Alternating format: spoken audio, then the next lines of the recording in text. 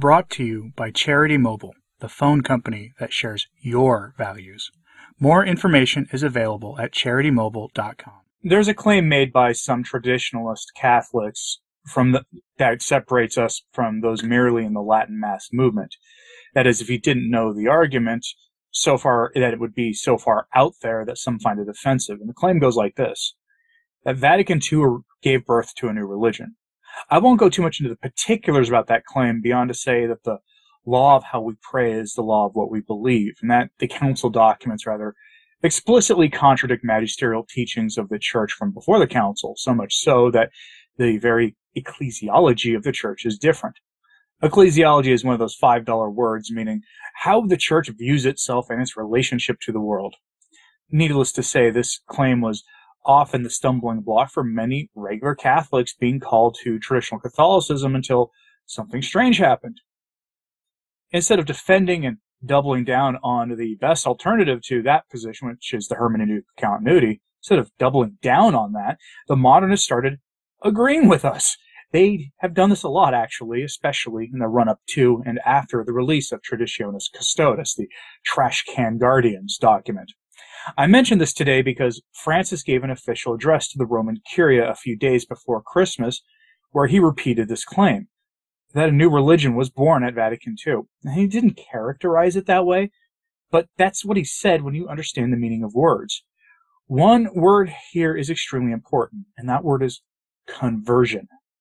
What do we Catholics mean when we talk about conversion? I'll turn to an organization known for explaining the faith in everyday language without talking down to their audience as if their audience were a bunch of idiots. And that organization is Catholic Answers. And trust me, I disagree with them on a lot of things. But in areas like this, they're not typically wrong. The word conversion is important because Francis said the church converted at Vatican II. Yeah, he said that. I'll get to his words in a moment. But first, Catholic Answers defines conversion in this way. Quote, something continual. Our love is something that is worked unto perfection. We can grasp this by reflecting on marriage. To be a faithful, hopeful, and loving spouse requires years of learning, trust, and the habitual practice of unselfish giving, the desire for the good of the other at whatever cost to us. None of this comes quickly in a marriage, and it's the same for the Christian life, the life of conversion, renewal, and ever-deepening love. But conversion doesn't end with communion with the Catholic Church. Our work of participation in God's saving grace is a lifelong duty even for quote-unquote cradle Catholics. Conversion is for everyone because its fruits of faith, hope, and love are for everyone. Conversion comes from the Latin conversio, meaning to turn around. In the New Testament, the Greek writers used the word metanoia, meaning a change of heart, particularly towards repentance. Conversion involves both turning away from a past life and turning toward God, resulting in an interior transformation of the person. Conversion can mean turning from sin to repentance, from laxity to fervor, from unbelief to faith, from error to truth. It includes the initial turning toward God away from atheism, turning toward moral virtue from vice, and turning toward belief in Christ from non-Christian religion. Just as a parent calls a child in a dangerous situation back to safety, so does God, a loving Father, continually call us away from what is harmful in our lives and back to communion and new life with Him. We also use the word to refer to turning toward the fullness of Christian truth in communion with the Catholic Church. But even this is not the end of conversion. Making the choice to join the Church is just a milestone in one's journey to heaven. Conversion is also a daily choice to turn our eyes and hearts back to God in everything we do, say, and think. We're not called just to turn around and face the way of safety and peace, but to continually sweeten our faith. End quote. Francis said the church converted at Vatican II. You begin to see the problem. Francis said the church was called to conversion at Vatican II, which means it was called to turn away from its sinful past at Vatican II, to have a change of heart, to stop doing erroneous things. In more simpler terms, the church was called to stop being wrong about so many things and to change course. In this case, change the faith. It's an insidious, diabolical claim because the faith is the same yesterday, today, tomorrow, and forever. Yet Francis said it, and I tend to believe him when he says the church converted. At least I tend to agree with him that he believes that the church converted. I'm a convert. As an adult, I lived a sinful atheistic life. I turned my back on that life and changed my ways, repenting of my errors and embraced something new to me, the Catholic faith. Now, to say that the church converted is to say that what it embraced was something new. Here are Francis's words where he makes his claim.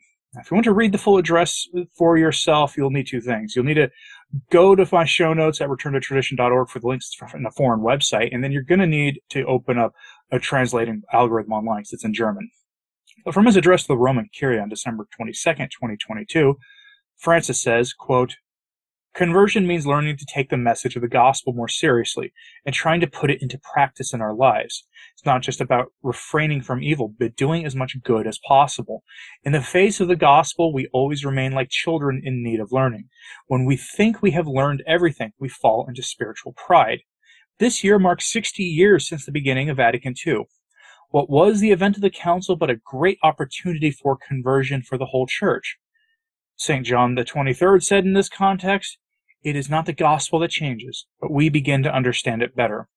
The conversion that the Council gave us was an attempt to better understand the gospel, to make it relevant, alive, and effective in this historical moment. As has happened several times in church history, we felt called to conversion in our time as a community of believers. And this path is by no means complete.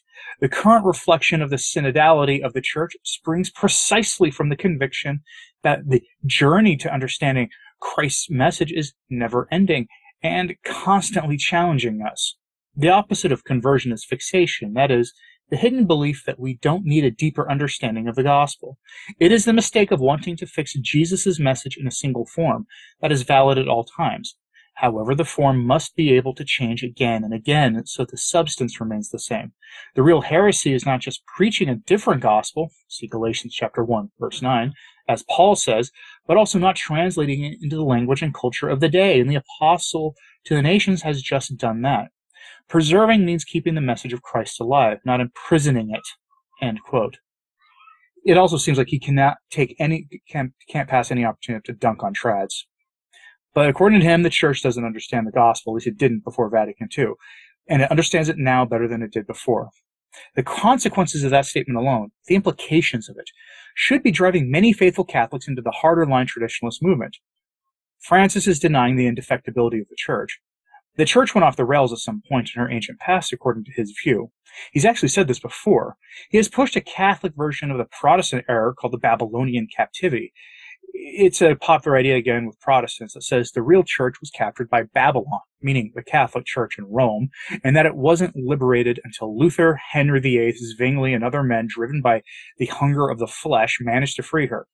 It's a ridiculous claim on its face. Francis believes essentially the same thing. The Catholic Church was held captive until the reformers of Vatican II finished the job started by the Protestants. It's why he has a statue of Martin Luther in the Vatican, and why Rome has issued commemorative stamps with Luther and Calvin on them. He has a Protestant understanding of church history, and has applied that understanding to the Council. He's not alone in this thinking. His right-hand man in trying to bury the traditional Catholic Mass, Cardinal Arthur Roche, said that the Latin Mass does not fit the ecclesiology of the Church since Vatican II. Now, by that he means that the ecclesiology, or the way the Church understands its mission in the world, and its mission among men and women more broadly, has changed fundamentally, has a different vision of itself in the world and a different purpose. And that the Mass that goes back to the 4th century, that's where the traditional Latin Mass came from, the 4th century, doesn't exactly fit the Church after the Council, according to his view, that the Church converted at or after the Council. He has said this in numerous interviews, by the way. In 2021, Arthur Roche gave an interview to The Tablet out of the UK, where he said this himself. Quote, summarizing Roche's comments, The Tablet's Christopher Lamb wrote that the Archbishop stressed that a deep theological foundation was underlying the Pope's restrictions on the traditional Mass. It is not about some Catholics having a personal preference for Latin. It goes to the heart of how the Church sees itself and its mission. It is about the old saying, lex orandi, lex credendi. How we pray is how we believe. Matt Gaspers, managing editor of Catholic Family News, highlighted the comment in a tweet that I won't show you here, suggesting that Roach thus confirms yet again that Vatican II's new ecclesiology is fundamentally incompatible with the traditional ecclesiology expressed via the traditional Latin Mass. Referencing Vatican II's document on the Church, Lumen Gentium, Lamb noted how Roach saw the Council's document as shifting away from a model of the Church as a perfect society to the biblical notion of the Church as the pilgrim people of God. Doubling down on his theme that Vatican II had ushered in irrevocable change in the Church, Roach stated the idea that things will change under a new pontificate is only a misplaced but reveals an enormous ignorance about the mandate given to the entire Church by the Second Vatican Council. To stand against Peter is an astonishing act, full of hubris, Roach added. End quote. That's what they think of you, those of you who want to just keep the same faith as your great-grandparents. But that is the essence of what they mean by conversion. You no longer hear of prelates calling the Church the spotless bride of Christ. When was the last time you heard somebody say that? That language speaks to classical theology, traditionalist thinking these days about the Church. Now, everything can and must change. Whether it changes now or at some vague point in the future, that will all change, and it can change because the Church must change. That's the thinking. Very circular logic. The Holy Spirit is guiding the Church to change according to this reasoning. It's diabolical to be sure, but that is what we're being told. There are reports coming from trustworthy sources that another restriction on the traditional Latin Mass is coming, probably by the spring, and is being described in the harshest terms possible. If or when that happens, I will have a report on it for you here, so hit that subscribe button to keep up with what's going on. But I am curious what you think about Francis admitting that the Church converted at Vatican II. What did it convert to, is the question I want to know. Let me know in the comments, please, and like and subscribe if you haven't. It does help a lot. As is sharing this on social media, that helps a lot as well. Please enjoy your Christmas liturgical season. It doesn't end until Candlemas, folks, February 2nd. This would be a good time if you want those 3 days of darkness candles to go find yourself some 100% beeswax candles. Get them traditionally blessed at the Candlemas. Yet this is your early warning. As always, pray for the Church. I'm Anthony Stein. Ave Maria.